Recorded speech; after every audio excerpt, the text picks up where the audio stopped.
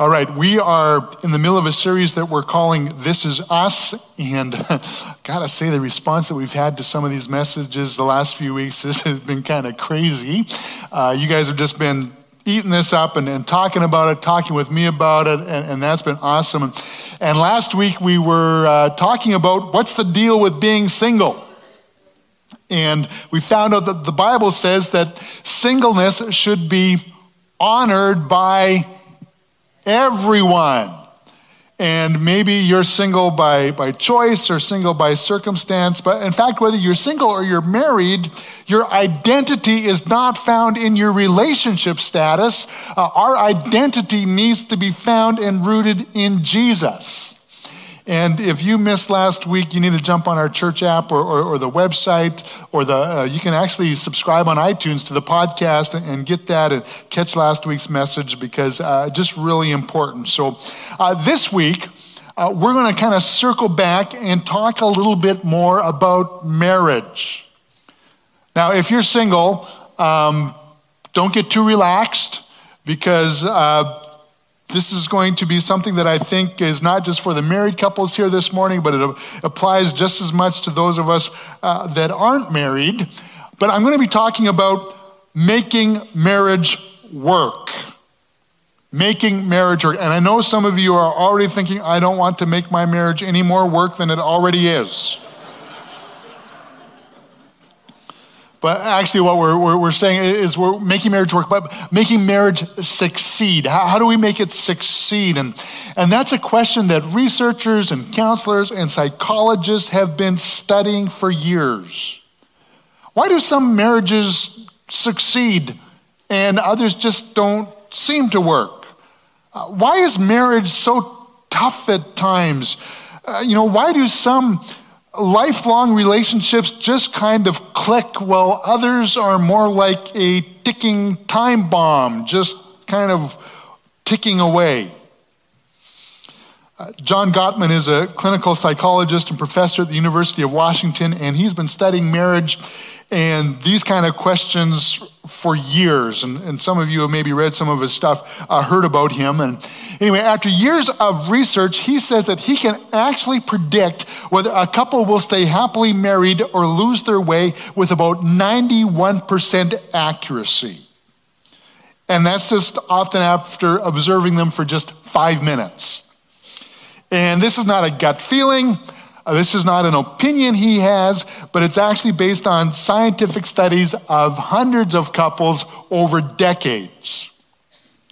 And so for all of that, he's identified some myths about marriage that we're going to talk about this morning. And whether you're married or whether you'd like to be married or whether you know somebody who is married, these are probably some helpful myths for us to deconstruct and explode this morning. So the first thing that Gottman would say is a myth about marriage is that good communication is the key to a happy marriage. Gottman would actually say that, that's a myth, especially communication in resolving conflict. It's maybe not the silver bullet. Now, I do a bit of pre-marriage counseling. I can see some couples here this morning that I've had the joy of sitting down and having some great conversations with. And one of the things that I found that a lot of people that are about to get married want to work on is their communication. They often see it as a growth area in their relationship. And so in our pre-marriage counseling sessions, we spend some time talking about something we call active listening. And active listening is just a skill that you can learn and develop, where one person in the relationship is asked to share what they're thinking or feeling or a concern that they have using I statements. So they're talking about themselves. So an example would be, I'm concerned about how much money we're spending on our wedding. And then the partner is asked to paraphrase what they hear their partner saying and feeling. So the partner would listen to them, and then they say, well, what I hear you saying is that you're worried that we're spending too much money on the wedding. And you're concerned about that. And the partner in doing that, they're not supposed to make their own comments about it. They're not supposed to editorialize or share their own thoughts.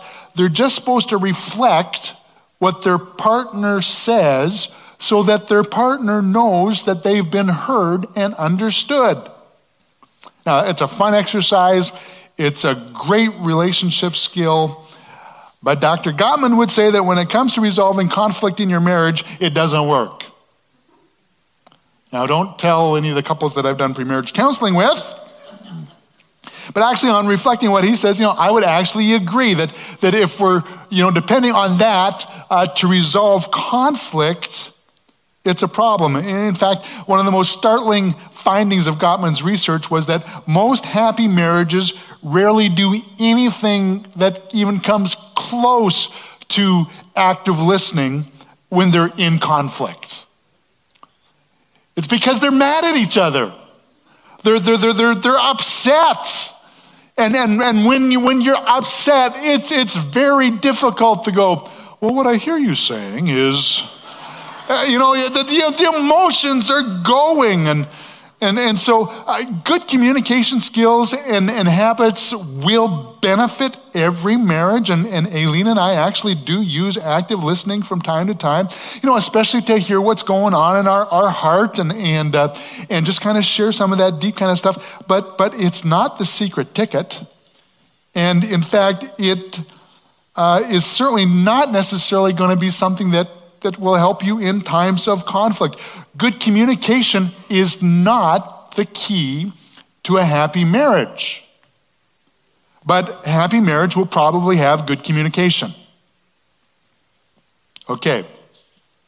Another myth about marriage. Gottman would say that personality problems ruin marriages, or the idea that personality problems ruin marriage is a myth. He said this is another myth about marriage. Personality problems will ruin your marriage. And this myth says that marriages fail because, well, one or both of the partners is crazy, irrational, neurotic, nuts. And your relationship is doomed if one of you has personality issues or weird habits or other flaws that make you a strange person. Maybe you sleep with 17 stuffies at night, or you've got to have your favorite pillow, or maybe you've always got to talk to your mother before bedtime. I don't know what some of the weird habits you have are, but here's the reality. We're all a little crazy. We all have our crazy buttons. I mean, just ask my wife. I'm probably not as sane as I seem. And to be honest, she's not either. But, the fact is, my observation is that some of the happiest couples I know actually have a fairly high level of crazy going on. That's just the truth. Now, that's not to say that personality problems and issues can't be a huge issue in your marriage. And we need to be very careful about the person you choose to marry, because you're going to end up living with them and all of their craziness, right? So we need to choose wisely. In fact, my dad always said this: keep your eyes wide open before you marry and half shut afterwards.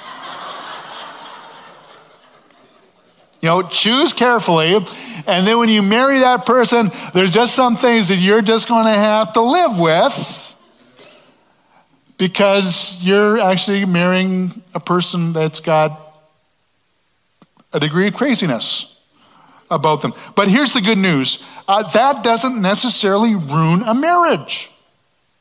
It can make it more challenging. Somebody in the first service shouted out, can make it more interesting. Yeah, it can make it more interesting, but it's actually how you deal with it that makes the difference. And so you can be a little crazy and still have a great marriage. So if you're sitting beside your significant someone, just take their hand right now and say, honey, I know you're crazy, but we're going to be okay. We're going to be okay. Another myth about successful marriage is this: conflict will ruin your marriage. Conflict will ruin your marriage. If you fight, if you argue, if you have those heated moments, it's a sign that your marriage is in trouble, and you just need to learn to be nice to each other, because conflict will ruin your marriage. But here's another myth that some people believe: avoiding conflict will ruin your marriage. I mean, you just got to tell it like it is. You got to speak your mind. You got to get it out in the open and hash it out. And well, if things get a little emotional, if things get a little loud, a little heated, that's just the way it is, because avoiding conflict will ruin your marriage. Well, here's the truth. Different couples have different ways of dealing with and expressing conflict in their relationship. And if you're single, please understand, you notice that I didn't say if you have conflict, I said when you have conflict, because it's going to happen. And couples have different styles of dealing with it. For some couples, they just avoid fights at all costs. Something comes up in their relationship, their strategy is this: get the broom, lift rug, sweep under rug, do not move the rug. That's the strategy. They just avoid. Well, some couples, their strategy, frankly, if it's not loud, they're not really talking. It's loud, it's passionate, they go at it. And then there's some couples that they talk it out without raising their voice. You know, maybe they do actually use some active listening skills. What I hear you saying is, and that's how they deal. Now, you know what? Actually, all of those conflict styles can be unhealthy and harmful. I mean, there's some things that you should just not sweep under the rug. You really need to talk about it. In fact, there's maybe some things in your relationship that are under the rug that you need to vacuum out. You need to deal with some of that stuff. For some of us, the fights are too loud, and they're too often, and they get mean, and sometimes they get violent, and it creates insecurity in your kids, and it annoys your neighbors. And some of you need to figure out a different way of dealing with some of that stuff. And then for some of us, we need to realize that you shouldn't just be calm all the time. Some of us actually need to get in touch with our emotions. We need to feel that stuff. And so there's no right or wrong way to deal with conflict in your relationship as long as it works for both of you. So you need to find that place in your relationship where it works. And then you need to learn to fight fair. You need to make sure that you're attacking the problem, not the person. You need to make sure that you're not bringing up the past, that you're just dealing with the present. And you need to make sure that you're not talking about your mother-in-law. You know, just some things about fighting fair that you need to focus on. And Aileen and I are definitely a talk it out calmly kind of couple, don't raise your voice kind of couple, because we decided long ago that we didn't like a kind of relationship with a lot of tension and a lot of heat in it that way in our home. And so we're going to try and talk stuff out calmly, hopefully rationally. I'm not always sure it's that rational, but we're trying. And we think that's a great way to deal with conflict in our relationship. But after being married for 30 years and observing other marriages, I've come to realize that is not the secret to a happy marriage.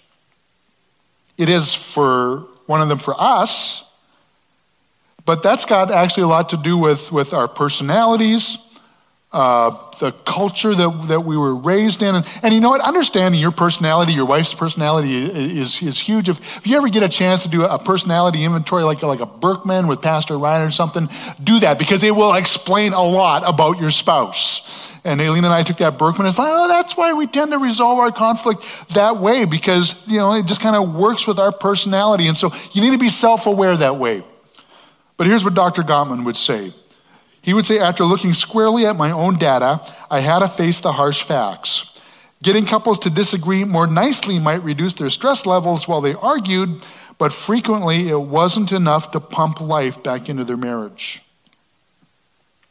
So what pumps life into your marriage?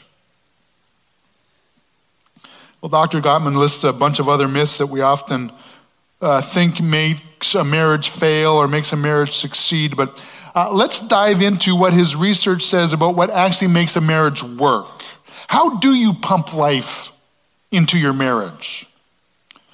And so after years of research and analyzing hundreds of couples, he says what makes a marriage work boils down to two words. Those two words are love and respect. Love and respect. And actually, that's my paraphrase. What he says is this. The simple truth is that happy marriages are based on deep friendship, what I would call love.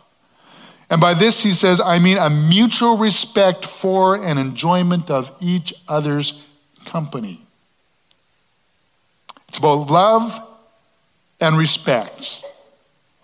I know a guy by the name of Dr. Emerson Eggerichs wrote a book by that title and actually didn't get into this book or that book for this message, but there's actually another book that talks about the key to successful marriage relationships in the term of love and respect. And just like Dr. Gottman is a Jewish scholar, this other book was written by another Jewish scholar only about 1900 years before Dr. Gottman wrote his books. And this Jewish scholar became a follower of Jesus and became known as the Apostle Paul. And in a book, well, actually it's a letter that he wrote to the Christians that lived in the city of Antioch, he says this about marriage, and this is actually about love and respect. Let's read his words from Ephesians chapter 5 from the Message version. And it says this, out of respect for Christ, be courteously reverent to one another. Wives, understand and support your husbands in ways that show your support for Christ. The husband provides leadership to his wife the way Christ does to his church, not by domineering, but by cherishing. So just as the church submits to Christ as he exercises such leadership,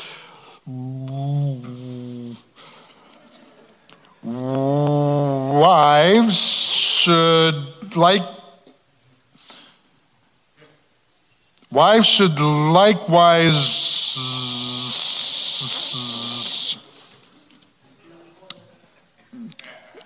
that word, submit to their husbands.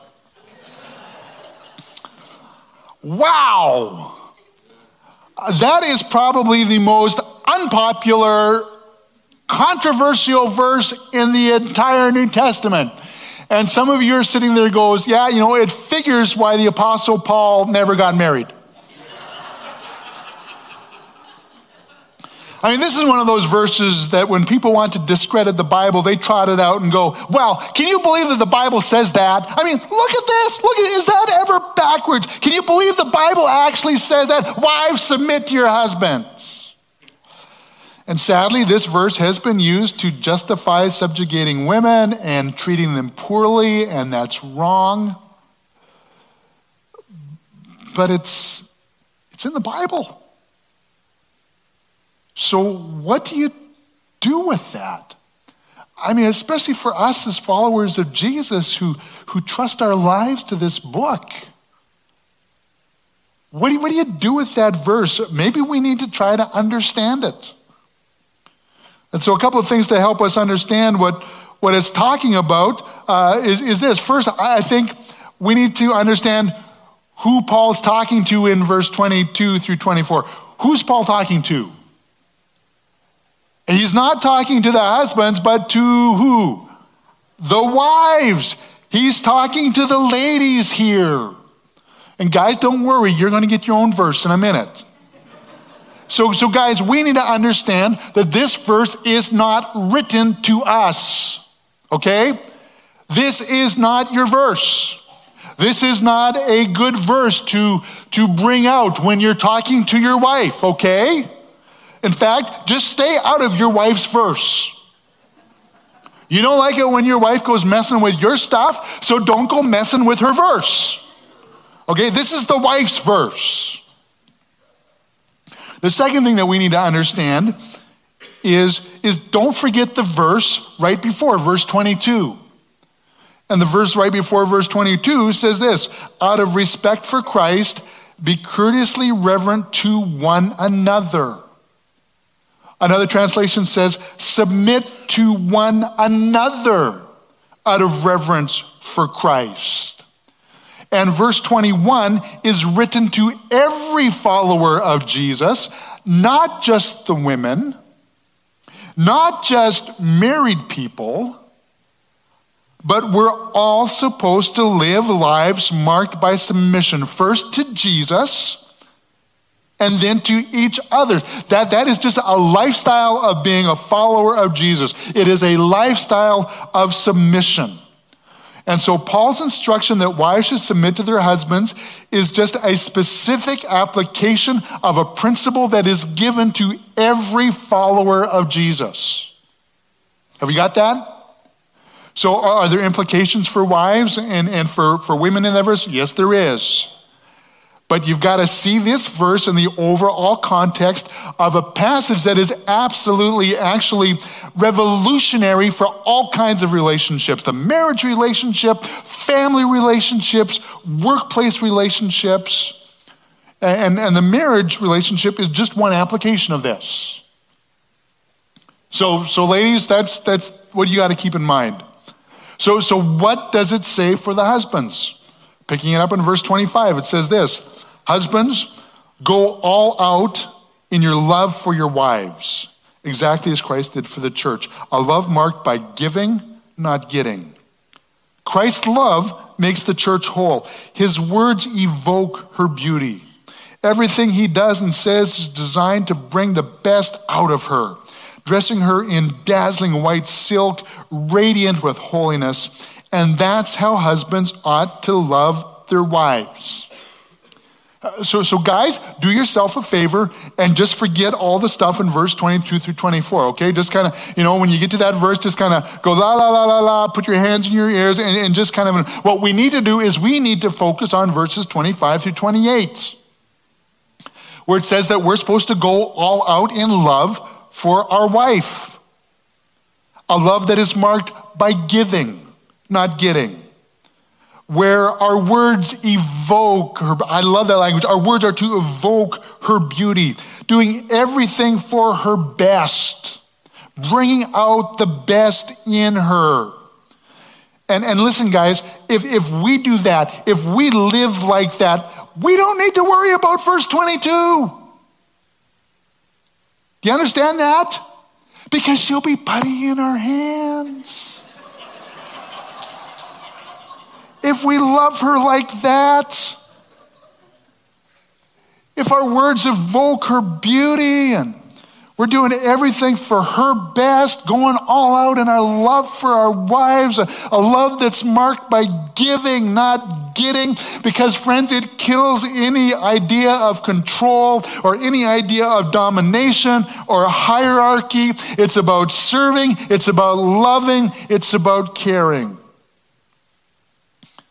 And we need to remember that, again, this love thing is not just a one-way street.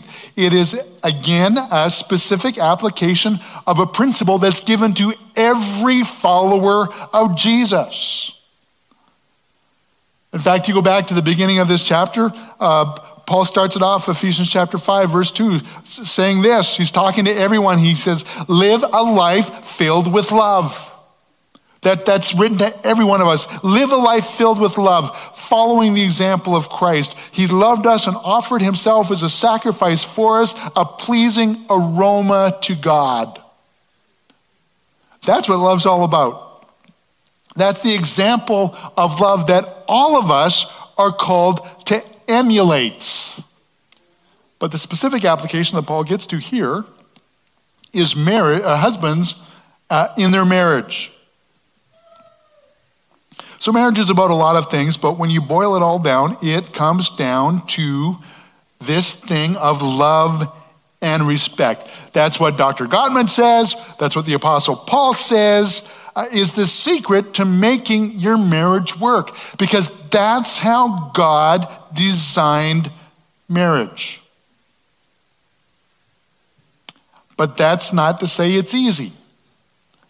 That's not to say that it's natural or automatic or even fun. Because we're all flawed and imperfect, sinful people. Husbands, that lovely lady that you married is an imperfect person living on a broken planet. And ladies, that handsome hunk that you married is actually a sinner living on a sinful planet. That's the reality, where we're all flawed and imperfect people. That's who we share the planet with. That's who we share our community with. That's who we share our church with. That's who we share our family with and our home with and our bed with. Flawed, imperfect, sinful people, and I'm one of them. And so are you. You see, another myth that people often have about marriage is that marriage is going to solve all of their problems. If I can just get married, it will solve all of my problems. It will solve my loneliness and my insecurity and my sexual desires. All of that stuff is just going to get solved when I get married. But marriage won't solve all your problems. In fact, marriage won't solve any of your problems. But the flip side of that myth is this, that some people think that marriage creates problems. You know, somebody says, I didn't have any problems until I got married. Marriage created all these problems, but actually that's wrong too. That's a myth as well. What's the truth? Well, marriage doesn't solve your problems. It doesn't create your problems. What marriage actually does is reveal your problems. It reveals your problems. If I'm a cranky person, my marriage is going to reveal it. If I'm a perfectionist, my marriage is going to reveal it. If I'm fearful or insecure, or if I'm a worrywart, my marriage is going to reveal it. If I'm bitter or angry or controlling or manipulative, it's my marriage that's going to reveal those things. Because, friends, marriage doesn't solve problems. It doesn't create problems. It reveals them like no other relationship on earth. It really does. I mean, I didn't know how selfish I really was until I got married. I didn't know how impatient I could be until I got married. I mean, you know, the line of work that I'm in Sunday morning is kind of a pressure point. And I remember when our kids were young, you know, one day sitting out in the driveway in the car honking the horn because we need to get to the church. And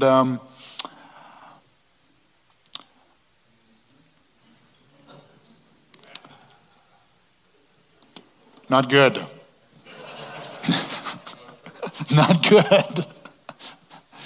But it kind of revealed my impatience, my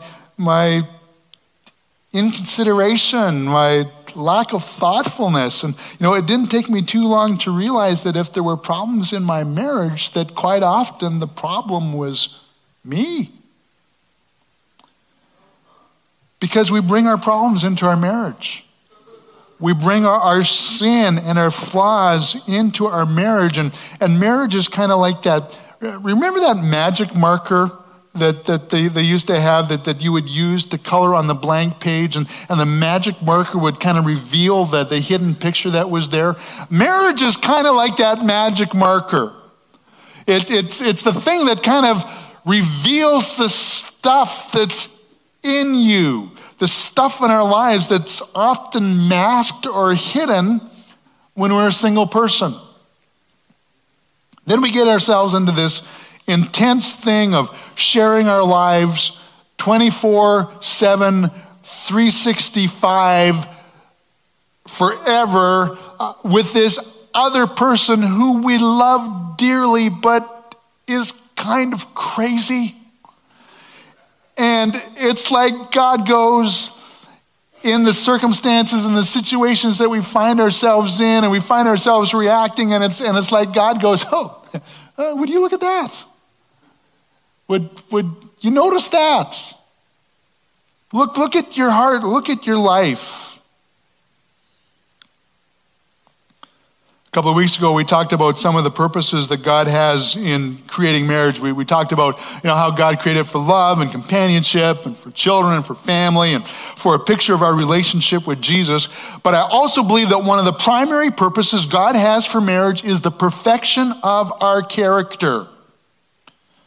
It's really the workshop that God uses to grind off the rough edges of our lives and shape us into the people that he's called us to be. Marriage is a workshop. And one of the young people came to me this morning after the first service, and she said, yeah, my parents' marriage is a workshop. He works and she shops. I said, that's not quite what I'm talking about here. It's the workshop that God uses to shape us and to work with us. And you see, here's the secret sauce of Christian spirituality. And you need to understand this. If you're somebody that's curious about Christian faith and you're kind of exploring what it means to be a follower of Jesus, or if you've been following Jesus for decades, you need to understand that to be a spiritual person as a Christian is defined by how you treat others. It's about how you treat others. The litmus test for genuine spirituality as a follower of Jesus is not really what you know. It's not really about doctrine or what you believe, although that's important. And it's certainly not about keeping rules, about not doing this or not doing that. That's not what defines the Christian faith. Jesus defined the litmus test for genuine spirituality in terms of our relationships. It's about relationship, our relationship with God and our relationship with others. I mean, one day, Jesus got asked the question about what was the most important commandment in the law. And Jesus said, you got to love the Lord your God with all your heart, mind, soul, and strength, and what? Love your neighbor as yourself. The most important thing in the law is defined by relationship, our relationship with God and our relationship with others. And you see that reflected throughout the scripture. You go in and you look at what's supposed to happen inside of us when the Holy Spirit is in us and working to change us from the inside out. Friends, it's always defined in terms of relationship. We go into a lot of passages, but one is Galatians chapter 5, where it says, but the Holy Spirit produces this kind of fruit in our lives: love, joy, peace, patience, kindness, goodness, faithfulness, gentleness, and self-control. There's no law against those kind of things. But friends, we got to understand that that's all about relationship. In fact, most of those things can only be experienced or expressed in relationship. It's relational stuff. And then catch what Paul says in the next verse. Those who belong to Christ Jesus have nailed the passions and desires of their sinful nature to his cross and crucified them there. Wow. I mean, talk about a graphic, violent statement. And remember, Jesus is talking about relationships here, how we treat one another, how we treat people. And think about that verse in the context of your marriage relationship, that you got to nail your anger to the cross. You've got to nail your defensiveness and your selfishness and your impatience to the cross. You need to crucify that bitterness. You need to crucify those harsh and hurtful words. And man, I tell you, whenever you're talking about crucifixion, you got to understand it's painful. This is something painful. But that's what we're supposed to do. And then he says in verse 25, since we're living by the Spirit, let's follow the Spirit's leading in every part of our lives. Friends, the Holy Spirit is always going to lead us to the cross.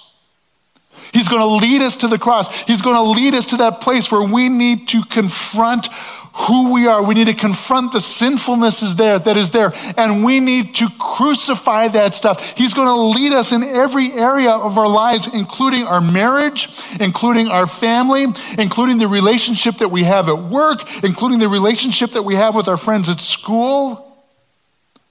In fact, Paul would say in another passage, 1 Corinthians chapter 13, you can be a super spiritual person. Man, you can speak in tongues, you can prophesy, you can pray for the sick, you can raise the dead, but if you don't love people, it's nothing.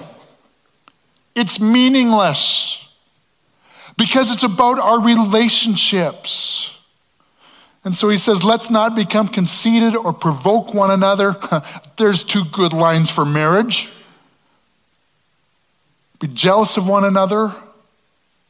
Because the litmus test of our spiritual maturity is how we treat other people. And last year when we did that series in Philippians, the theme that we kept bumping into time and time again was this idea of sanctification, which is how we treat others should increasingly reflect who Jesus is and what he's done in our lives. It shows up in how we treat others.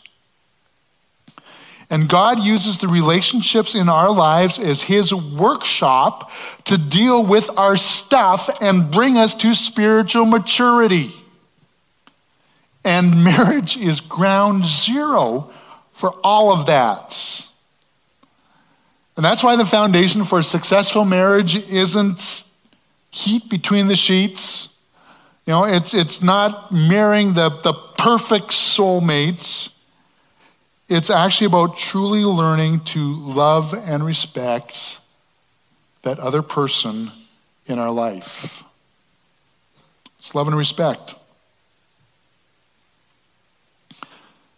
One of my favorite authors is Gary Thomas, and he's written a great book. I think it's one of the best books on marriage there is, called Sacred Marriage. And he says, what if God didn't design marriage to be easy? What if God had an end in mind that went beyond our happiness, our comfort, and our desire to be infatuated and happy, as if the world were a perfect place? What if God designed marriage to make us holy more than to make us happy? What if that's what God's intent for marriage is really all about? That's crazy when you start to think about it. Because we marry for love. We marry because we want to be happy. And God's saying, well, actually, you know what? That marriage isn't so much about your happiness. It's more about your holiness. Because God wants to make us like Jesus. That is his number one goal in our lives. God wants us to grow up. God wants us to build character. He wants to build the character of Jesus into our lives. And God uses our marriage. God uses all of our relationships to do it. So the question for you this morning is this: what is God revealing about your character through your relationships? What's God showing you about you through your relationships? And what is God building into your character through your relationships? And it doesn't matter if you're married or single. Those are great questions that we all need to ask. But if you are married, if you have unknowingly entered into God's great character workshop to be sanded and shaped, what is God revealing about your character? What is God wanting to build into your character? Do you really want to make your marriage work? That's where it starts. It starts with dealing with this kind of stuff. A couple more myths about marriage before we close. And this first one is one that churchy people, I think, inadvertently project. And the myth is this: you have to be a Christian to have a great marriage. That's a myth. That's not true. I know lots of people who are not Christians, or maybe only one partner is a Christian, who have a great marriage. Conversely, I know lots of people who are Christians that, well, frankly, they have terrible marriages. So whether you're a Christian or not isn't the issue, because having a great marriage is really about walking in love and respect for your spouse, and you don't need to be a follower of Jesus to do that. It's just the way God designed marriage, and you don't really need to know God to put that into practice. If you live your life according to his principles, there's blessing in that. It's called common grace. And so you can have a great marriage without actually knowing Jesus. Now, Scripture clearly says that if you're a follower of Jesus, you should not intentionally go out and marry someone who's not following the Lord, because there are significant reasons and advantages for marrying somebody whose heart is also dedicated to the kingdom of God. But it also says that if you're already married and your spouse isn't a follower of Jesus, you should stay in that relationship and do everything that you can do to make that relationship awesome. And God will bless you, and God will honor you in the marriage relationship that you already have. So you don't have to be a Christian to have a great marriage. Okay? But here's the second very popular myth, and you hear it all the time. The myth is this: the divorce rate among Christian couples is just as high as non-Christian couples. Friends, that is one of the most pervasive, misleading myths out there. The truth is this: the truth is that the divorce rate for people who just call themselves Christian is about the same as for those people who would say that they are not a Christian. But the divorce rate for people who take their faith seriously, not living as perfect disciples of Jesus, but as serious disciples of Jesus. People who engage regularly in personal spiritual practices, like attending church nearly every week, or reading their Bible nearly every day, or praying in private, or praying together as a couple. Those people who engage in those kind of spiritual practices have significantly lower divorce rates than the general public, or people who just call themselves a Christian. Why? Because Jesus does make a difference in your life, and Jesus will make a difference in your marriage, because the Word of God instructs us how to live. The Holy Spirit comes and empowers us to live the way God wants us to live, and motivates us to live the way God wants us to live, and convicts us of when we're not living the way God wants us to live, and leads us to repentance, leads us into those places where we'll deal with our stuff and allow Him to knock off the arrogance and the rough edges and the pride and the sin, and soften our hearts and make us the kind of person that can actually be in a successful marriage relationship. So what is God revealing about your character through your relationship? What is God building into your character through your relationship? And if you're married, specifically your marriage relationship. If you're not married, think about the other relationships in your lives. Your family, your friends, the people you work with. In fact, let's ask Jesus that question right now. Let's pray. Jesus, what are you trying to reveal in our character through our relationships? Lord, I pray for every husband and wife here in the room, or that's maybe watching the podcast. Holy Spirit, I know you're speaking to hearts right now about stuff that's in all of us that you're trying to surface. That you're trying to say, hey, look at this. That's not reflective of who I am. It's not reflective of my character. And I want to take that sin out of your life and I want to replace it with who I am.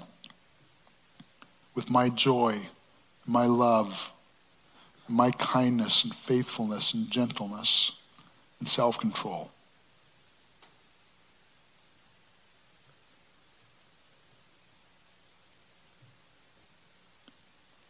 Maybe we just need to have a quiet moment of repentance here.